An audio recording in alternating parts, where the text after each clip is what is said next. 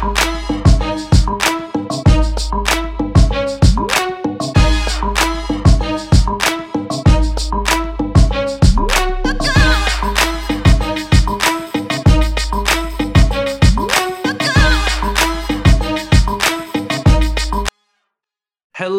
and welcome to another episode of the Roden Fellow Podcast. I am your host, Parker Owens from Morehouse College, joined today by my co-host, Marissa Stubbs from FAMU, and Alex Williams from the illustrious Howard University is producing.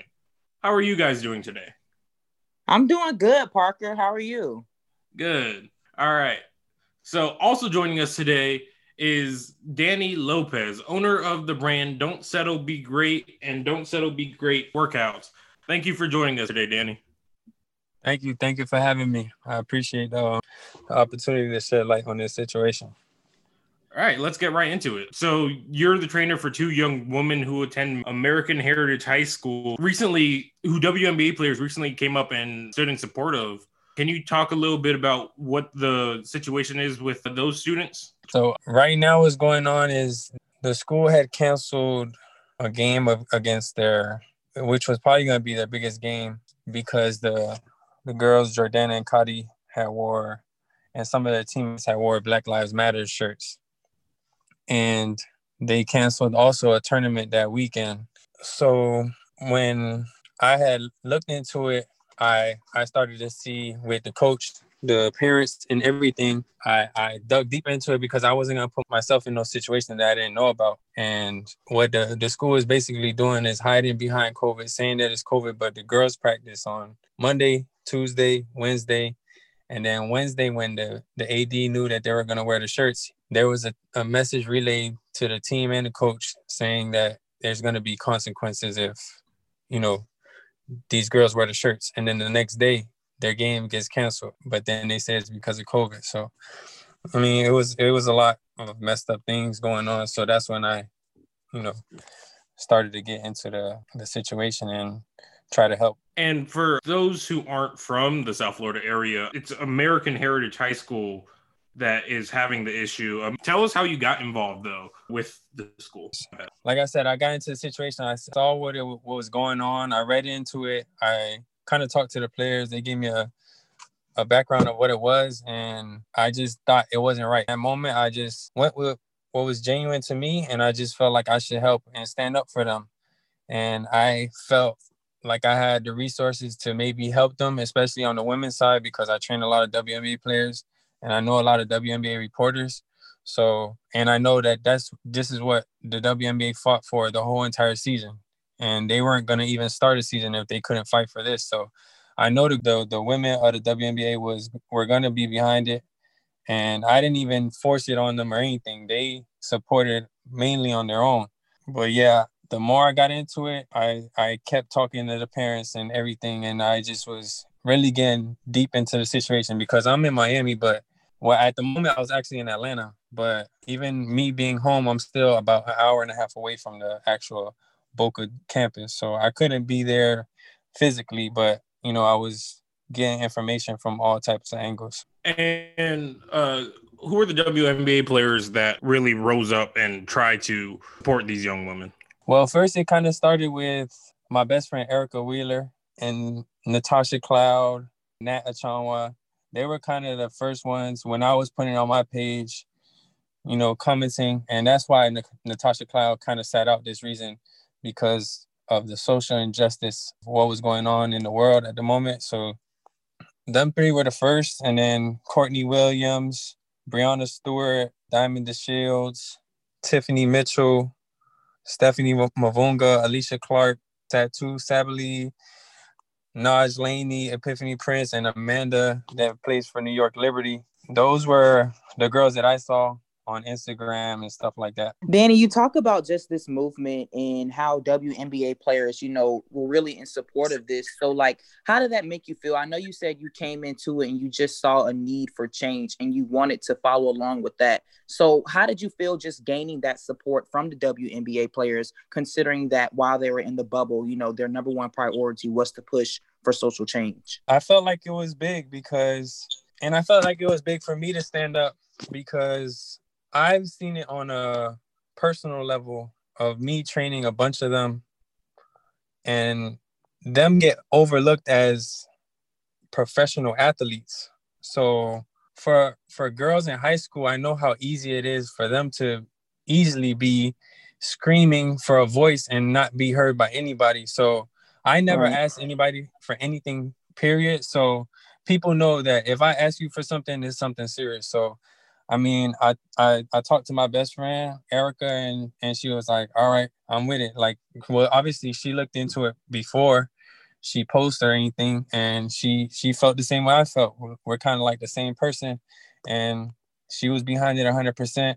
The other WNBA girls were behind it 100%, and there's even other girls that didn't post, but they reached out to me and they were like, you know, whatever you guys need, I'm in full support of it. So I just think it's big, especially for the women's side, that, you know, they're behind those type of girls and they fight more than anybody in this world just to be, you know, get a little bit of credit or notice. So for those girls, I feel like it's big. And it even gave them more confidence because I was talking to Tiffany Mitchell on the phone while I was trying to talk to her about the situation. And I was actually texting the girls at the same time and they were scared to wear the shirts again. And then I told her and she's like, no, tell them to wear it. Like, this is what they're standing up for. This is what is bigger than them. It's bigger than, you know, what's going on right now. So, and just that backing from those professional athletes has given even them more confidence. Thank you. I think especially, and Marissa, feel free to chime in. I think that when you're looking at the WNBA standing behind these young high schoolers, it kind of speaks to the player-driven movement that the WNBA has been trying to take in account of. Throughout last season, we obviously saw in the bubble that the WNBA, much more than the NBA, all of their social justice movements and all of their activism routes, they're player-driven. So you see things like over there down in Atlanta with this runoff election, we've seen WNBA players openly advocate against Kelly Loeffler, who's actually a part owner of the Atlanta Dream. So yes, see that they're not afraid to stand on their own on these issues. So I'm glad that they were able to reach out to those girls and encourage them and try to help out. Right. And I think we talk about just like encouraging young girls, because I know if I was in high school and, you know, all this was going on now, where do you look for that support? Because like you said, Danny, at that age, you know, your mindset, so many of your thoughts can be misconstrued and just misled. And, you know, you're here and you're there. But for them to have that support, that was definitely a great job by just the WNBA, who, like you said, Parker, have continued this activism throughout the whole year. It was definitely big. And a lot of other people played in like a part into it, getting to where it's at. As far as like when I reached out, you know, people could have easily just said, okay, I'll look into it. But certain people looked into it and saw what was right and they felt that it was wrong themselves. And there's like sideline sources, Until Freedom, Complex, Yahoo Sports, Baller Alert, Revolt TV, Overtime. They all put the story out. And what is also going on is the school is saying that this is all false information, that the reason that they didn't play was because of COVID. But the timeline going up to it and the messages they were sending out, it just doesn't make sense. And it doesn't make sense to nobody that knows really about the situation. It doesn't make sense to the players, to the coaches, to the parents, to nobody. The only people it makes sense to is to the school, because that's what they're trying to hide behind. As a school that has 2 campuses and you're a successful school, you should be able to, you know, you make a mistake and stand by it and just correct it. But for you to continue to stand behind, oh, it was because of COVID, but then the girls are playing 4 days later, how is it because of COVID? It doesn't make sense. They just, I flew down here on Monday and went to the game on Tuesday, but their game was canceled on Thursday. So how is it because of COVID? It doesn't make sense at all. And none of the girls have tested positive for COVID. And they even had that tournament on Saturday. What I understand is one of the games or the tournament was, you know, for a situation that had to do with cancer and the foundation and stuff like that. So just, it doesn't make sense to nobody. Like, how do you practice Monday, Tuesday, Wednesday, and then the school or the AD relays a message saying there's going to be consequences if you guys wear the shirts, and they knew they were going to wear the shirts, and then Thursday, the game is canceled. If it was because of COVID, they wouldn't be practicing. Right. I definitely think, especially now, COVID is a distraction from just, the Black Lives Matter movement as a whole. We see like during the summer, like we say the NBA bubble and how WNBA players and NBA players, led the bubble with that social activism. But when we turn to high schools, like you mentioned, Danny, it really goes to show who's in favor of this movement and who's not. And by them just blaming that distraction on you don't wear the shirts because it's COVID. I definitely think it was just great on your part to really see that it wasn't COVID and it was a distraction, and we're not going to be distracted by this anymore. So definitely kudos to you. Yeah, and also the WNBA gets looked over too, because a lot of the movements that happen like during these bubbles, a lot of the ideas were led by the women in the WNBA, and it was carried on to the NBA also. So, but it's just the NBA and the players have such a more bigger platform that if you're just following the men's side, you wouldn't know that maybe this idea or this movement started on the women's side, because every NBA player has at least 1 million or almost 1 million followers. You have WNBA players that have like 4,000 followers, 10,000 followers, 50. Like some of the biggest WNBA players have like 100,000. So it doesn't even match up. So it's easy for them to come up with something, but it's not on a big platform like the NBA, and then it could easily get seen as the men came up with this. And it's not that the men are trying to do that, because the NBA definitely is supporting the WNBA like 100%. Like everybody was wearing the hoodies this summer. Like it was I feel the WNBA, and I've been saying this for years, that the WNBA is going to get really big, and there's a lot of young and upcoming girls that the game is just getting better, and it's getting more notice. It's getting on TV. So I feel like the women's side is starting to catch up. Not, drastically, obviously, like the NBA, but people are starting to take notice of women now. For sure. And I actually want to use that point as a transition into a conversation about the NBA. Obviously, their season's starting up Tuesday. And yeah. Marissa, this for you too. Like, how does the NBA keep the same momentum they had during the bubble? Obviously, you saw what happened with the Bucks, and them sitting out of a playoff game. Does the NBA keep that ferocity now that they're not all together and in the unique space that the bubble proved itself to be? Right, Parker. And I think when we talk about just like keeping that momentum of this movement, the main goal here is to not lose focus. I mean, we watch leagues like the NBA and NFL, like how the NFL started their season off actually, continue that social injustice. But here we are, December.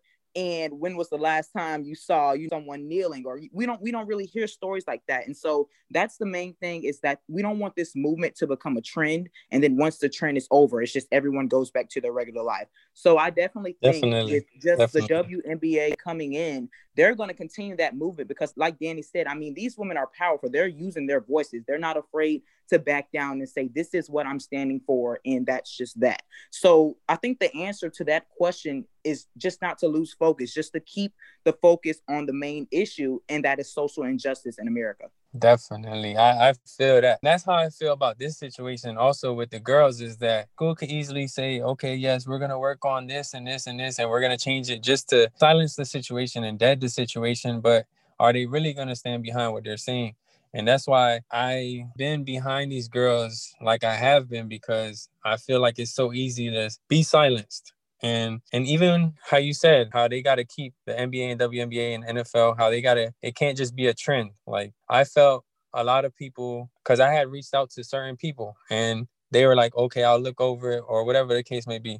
But then once they started seeing it on Complex and BT and all of this, now they're reaching out and then they want stories, and a bunch of reporters hitting me. It's just like, don't just get on something because it's hot. Do it because you genuinely want something. Don't do it because of the clicks or anything. I didn't do this for none of that. I didn't even know it would get this big, to be honest. I just wanted it to be seen and the situation to be exposed. And I just did it genuinely. And even with the WNBA players, I applaud them utmost, because they have way more to lose than, an NBA player could have made already 100 million, and they're good. So if anything happens to them, they get cut from a team or they sit out a season, they're good for life. A WNBA player, they're making 80 to 200 and something thousand a year. So, they have things more to lose than the men's side, and they still stand up tall. So I respect them to the utmost. Right. And the last thing I want to add is just, we talk about trends, but I think this is really America's trend. Like it's not the sports world trend. It's America's trend And when we grow up in this country and we see things like police brutality and Black folks being mistreated, the trend is there. You know, it's America's trend. Okay, we're going to support this movement, and then we're going to go back to our regular lives, like I said before, and just continue to hope that it doesn't happen again. But if this problem comes back again, will the league start to, social injustice, social injustice? So I definitely think, like we said before, it's just a matter of staying consistent and really just attesting to the fact that you believe in what you're standing for. Yeah, I think that's the problem with this world, because everything now is so temporary, it's so here today, gone tomorrow, and then you forget about it until it comes up again, like you just said. So it's, especially with social media, it's just, whatever's hot in the moment, that's what I'm gonna go with. Oh, if this is getting likes, I'm gonna become a part of it. I'm gonna get behind it. But if it had 10 likes, then you would be thinking like, oh, should I get behind it? But now it has 1,000 likes, and now, you're all for it. So it's just, if you really genuinely want what you're behind, or you're just doing it because you think you could get some popularity or some clicks or whatever the case may be. I think that's the biggest thing now, is that not too many people are doing things genuinely out of their heart. They're just doing it because they could get some popularity or whatever the case may be. Thank you, Danny, for everything, man. Appreciate you stopping by. All right, no problem. I wanna shout out the coach before, because he stood up behind him when he could have easily got fired and he could have easily been silenced. So his name is Brett, and I just want to thank him for standing up, because he could have easily been silenced, which they were trying to do, and tell him not to say nothing. But he stood up for the girls when he could have been in fear of his job, which he told me he was, and everything. All right, like I said, thank you, Danny Lopez, guys. All right, no problem. Have a good one. All right, you too, man. Our next guest is David Handler, a graduate of Savannah State University and a member of Alpha Phi Alpha Incorporated. And I promise this is an important thing to add. David's also a white man. And the reason that is important is because our topic is about last week, social media kind of got a little feisty when a young white woman posted on her Instagram that she was going to attend Spelman College. The caption of the post included several statements that, while met with good faith, failed to meet the mark. She proclaimed her excitement about going to school that was the home of Black Girl Magic. And she stated that while she did not know what racism is like being a white woman, she did make it a point to mention her struggles with mental health issues in the past, as almost to equate the two. The backlash she received was strong naturally, and many felt like she was filling the role of the white savior. But I would kind of like to put the question on you, David. What do you feel yourself being a white student that attended an HBCU? Yeah, so first thing, I appreciate you guys having me. Definitely happy to be here. Happy to provide some insight where I can and just have a conversation. So for me, I grew up in Los Angeles my entire life. So I grew up around like a really diverse amount of people. So I've always just considered people as people. Played football my entire life. I got a football scholarship to Savannah State where I played quarterback there. And so there was never a thought process of like, okay, how can I adjust to an HBCU culture or lifestyle? Like I said, like people have always just been people. Being, I guess, a football player, a basketball player, like I've been at times one of the only white players on my teams and stuff. So it's like, there's never been something to me to think that I have to, put on an image to act any different. I've just always kind of been myself, and I've been able to kind of like always loved in different environments. So I think today I love HBCU culture. It was so much fun that it was never something that I had to like adjust or be any different. It was just me acting as myself. And yeah, I think it's important to note, especially that David is not the first white person to attend an HBCU. He's not the last. There's actually West Virginia State is an HBCU that is actually majority white. They're not Black exclusive spaces. And the conversation that we're having is not about white people not being allowed in these spaces as much as it is about understanding the space that you're in. Definitely. And I think that's important for us to put out there. Definitely. David, you talk about just growing up, being diverse, and people were just people. But I want to ask you, like, you were the white guy on the football team, the white guy in the Black fraternity. Like, how did all of that play a part? And just when you got to your HBCU, did you feel at home? And did you feel like it was a place where, I can like succeed here regardless of whether any color I am, whether I'm white? Yeah.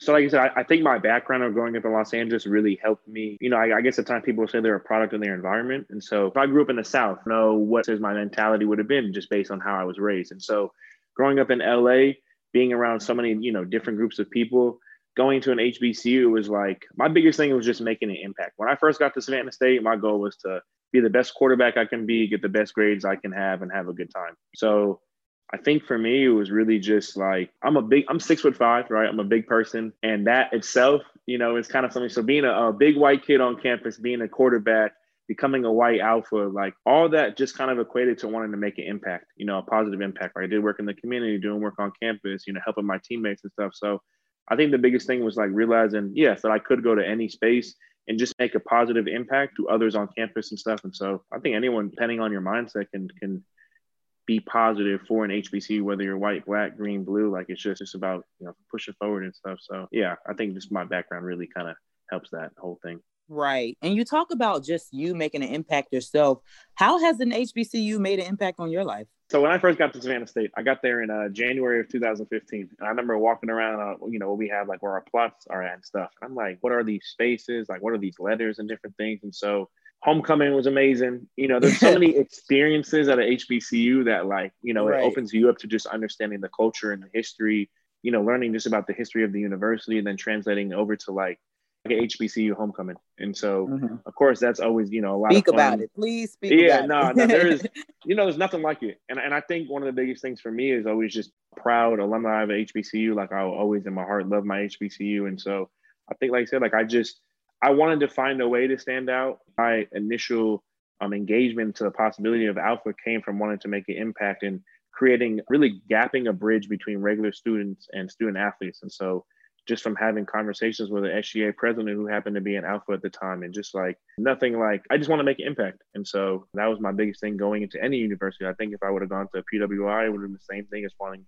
to make an impact. But then knowing at a HBCU that I am different, it was like, okay, how can I really make an impact? How can I really provide that positive outlook on my university? And anytime I go to the airport, of course, I'm wearing all, you know, my HBCU stuff. And so, yeah, HBCU culture has been amazing. I had so much fun, you know, different things. Like I said, homecoming is like the one, of course, that stands out, but just the environment and the love. And I think the really family feel that you get being at an HBCU. How would you say that you balance doing a lot of the advocate work and being a white savior, or even trying to avoid being a white token? Because we know it's America. Nothing America loves more than a white token. We could look at Eminem dropping that awful album yesterday as a prime example of that. So how do you kind of balance the two? Like you said, like I never went in with the mindset of like, I have to be the white savior or I have to be like the great white hope. Like that was never a thing. You know, it was just, I think the biggest thing is, you know, it comes with like respect and stuff, right? Like the way you treat people is how you want to be treated and stuff. And so I treat everyone with respect. And so it's like, there have been times where, you know, I guess even becoming an Alpha and stuff, there's been backlash, like for myself, as far as like, you know, older people and Facebook comments and stuff and like DMs and stuff. But it's like, I think a lot of times people get so caught up in the perception of looking at someone. And then I guess it will go into the conversation with the, you know, the young lady and stuff. But it's like, it was never something for me that was like, I need to be a white savior, a great white hope. Like, it was just like, how can I be a positive influence on my community, be a positive influence on the university? How can I, you know, I've been in campaign fundraisers for the university where it's like, hey, David, we want you to speak here. We want you to do this. Like, sure, I'm always willing to just provide that help where I can to whether it's helping other students and stuff, but it was never something that was like, I need to do this to be the great white hope, or I need to do this to be the white savior. It was like, you know, nothing like that. Right. And I think intentions matter. And I want to state that I don't think that this young lady was going in with that intention. It just kind of came off that way based off some of the comments she made. I think that another focus that I kind of want to touch on is something that happened at Morehouse while I was at Morehouse. There was a Vice video that came out, I want to say my freshman year. This one of there was a white student. The video was titled "What It's Like to Be the White Guy at HBCU," which, again, going into the white tokenism role, he certainly tried to like stand out and, hey, I'm this guy, I'm doing this great thing. And I think like obviously it wasn't received well by a lot of students at Morehouse.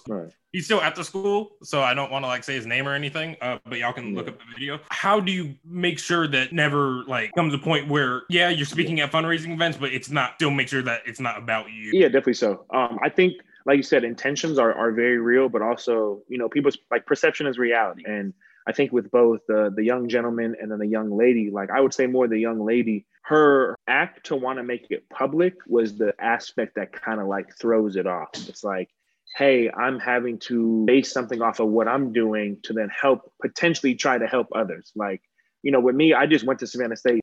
I made an announcement because I committed on a football scholarship, but it was nothing like, hey, I'm going to be the great white hope and I'm going to save the university and I'm going to do these things. Like, it was just like, I'm, go have a great time, get lit, like, have fun and stuff. I guess it's a great point to say, like, I never wanted to make anything about myself. Like, in all the videos, like, of course, they want to show the diversity. So I think in a sense, it's a lot of times the university's message that is promoting the diversity that we have. Yeah, we're an HBCU, but we have these students excelling in these different areas as well. But, it was just never something to kind of make about myself. Like, when I graduated, like, I won the top honor for a graduating senior. And like, that was an amazing thing.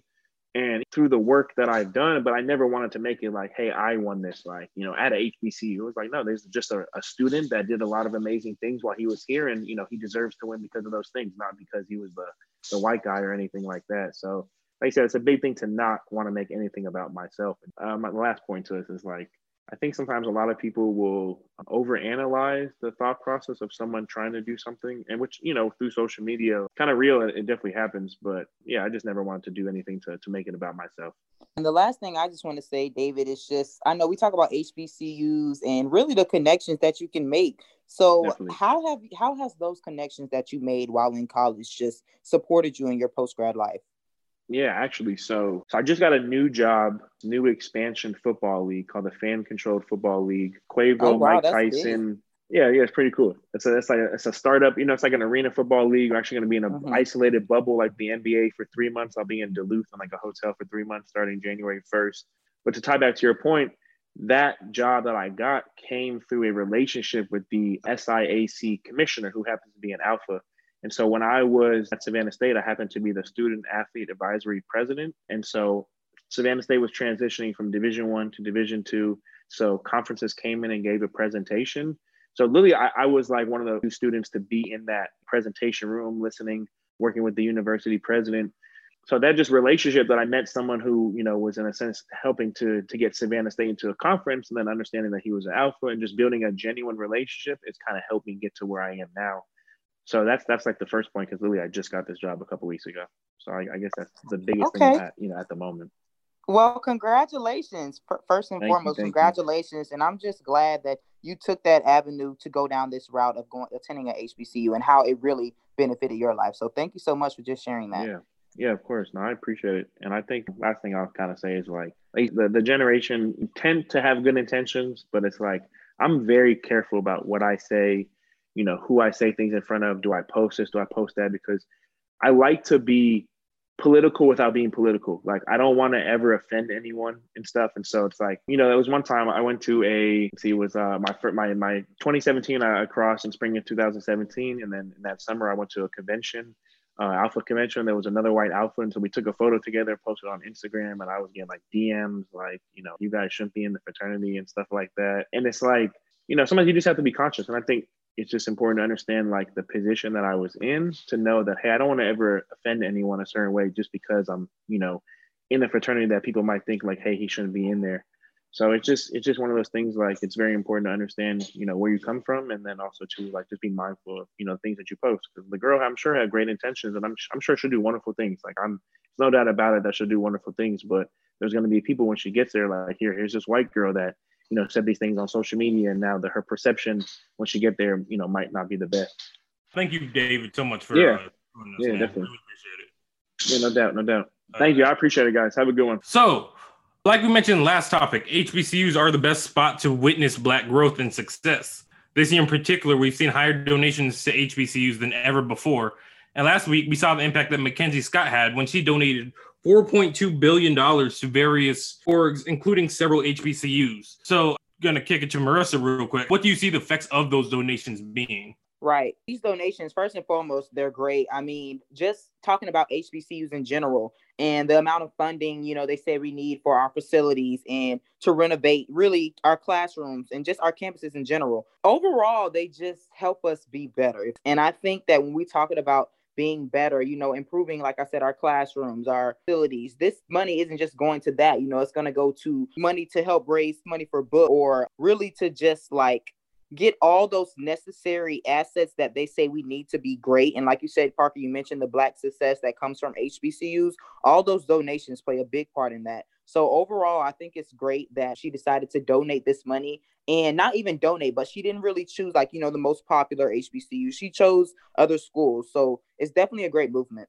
Right. I think that's an important part. Usually when there are donations to HBCUs, they're often to my school, Morehouse. They're to Spelman. They're to Howard, and some other HBCUs kind of get lost. She donated 50 to Prairie View, 50 million to Morgan State, 40 million to Norfolk, 30 million to Winston-Salem. Like, these are HBCUs that are usually in the pantheon and aren't usually the ones receiving these kinds of numbers and this kind of support. So I think highlighting that fact is really important. And again, just huge that Ms. Scott would do that and help out HBCUs in the ways that she has. And like I said, this whole year has been about HBCUs. This has been the year of the HBCUs. And our own Ashton Edmonds actually highlighted this with an article on The Undefeated showing how big of a year it can be for HBCUs, because Deion Sanders had a day on National Signing Day, probably the best that we've ever seen an HBCU have. What do you see the impact of National Signing Day can be for Coach Prime, and what can that program become, Marissa? Right. I tag team on that piece with Ashton, and I mean, it was great. It was honestly a fun experience writing it, because when you look at Deion Sanders and you see the moves that he's making, Jackson State University in general,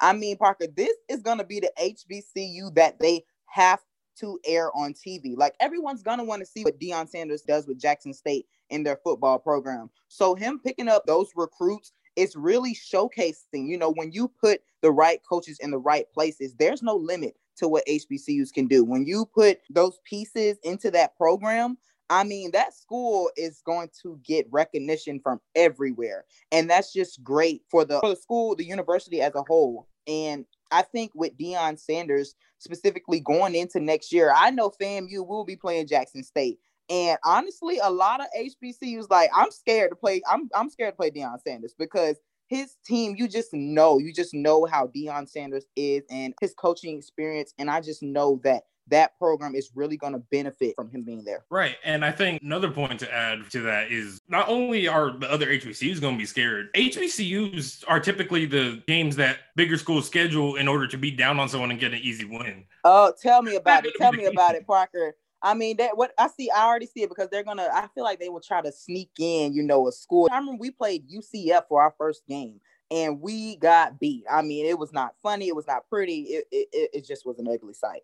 But when they start throwing in these random matchups, I think that's going to be what's best for not just Jackson State alone, but HBCUs, because I feel like all these big schools that they're matching us up with, they're trying to like reveal, like expose ourselves. Like, the talent is not here. The talent is not there. But if they put Jackson State team up, Deion Sanders team I say he coached it 2 to 3 years, and they put this team up against another Power 5 school, I definitely think there'll be some top contenders. All right. And now for our final remarks. Last week, we saw Florida basketball player Keontae Johnson collapse on the floor. He was taken to the hospital where his grandfather said he was put into a medically induced coma. We don't currently know whether or not Johnson collapsing was a result of COVID-19, but that's not really the point. It had been reported that he tested positive early in the year. Even if it wasn't caused by COVID, it blatantly spells out the most obvious point in all of this, which is that our assumption that these student athletes are all in great condition and won't be affected by this virus are completely false. We take for granted because they are playing at the highest level, they're in great shape. We've seen guys like Hank Gathers go down, with Gathers even pass away. There are issues that everyone has, and especially young Black athletes, that we don't know about. We hear about someone collapsing on a college football field, and this is my point, that especially close to the holidays, hold your loved ones tight. Make sure that all the medical advice that you can, and understand what you're going through. And it also needs to be a reminder that no one is advocating for college athletes. Keontae Johnson's story wasn't the biggest story on ESPN or any news site, and it should have been. He's a major conference player that collapsed in the middle of a game. There are young kids putting everything into the business, and they don't see the returns off of it at all. This season proved that amateurism in college sports is dead. And it proved that this is all about the money. And if it's going to be all the money, why aren't the students seeing any of it? So with that, Thank you, Marissa Stubbs. Special thanks to our guests, Danny Lopez and David Hanley. This episode is produced by Alex Williams. Thank you to her. Special thanks to Tarika Foster-Brasby and the ESPN Digital Audio Content Team. You can get this podcast on Apple, Spotify, the ESPN app, or wherever you get your podcasts. I'm Parker Owens, and I've been your host. Remember to get all of your HBCU podcasts by subscribing to the Undefeated on the Listen tab of the ESPN app. Join us next time for another podcast episode, and don't forget to make the Undefeated your go-to site for a soulful look at sports, culture, and entertainment. Have a great week and have a great holidays, everybody.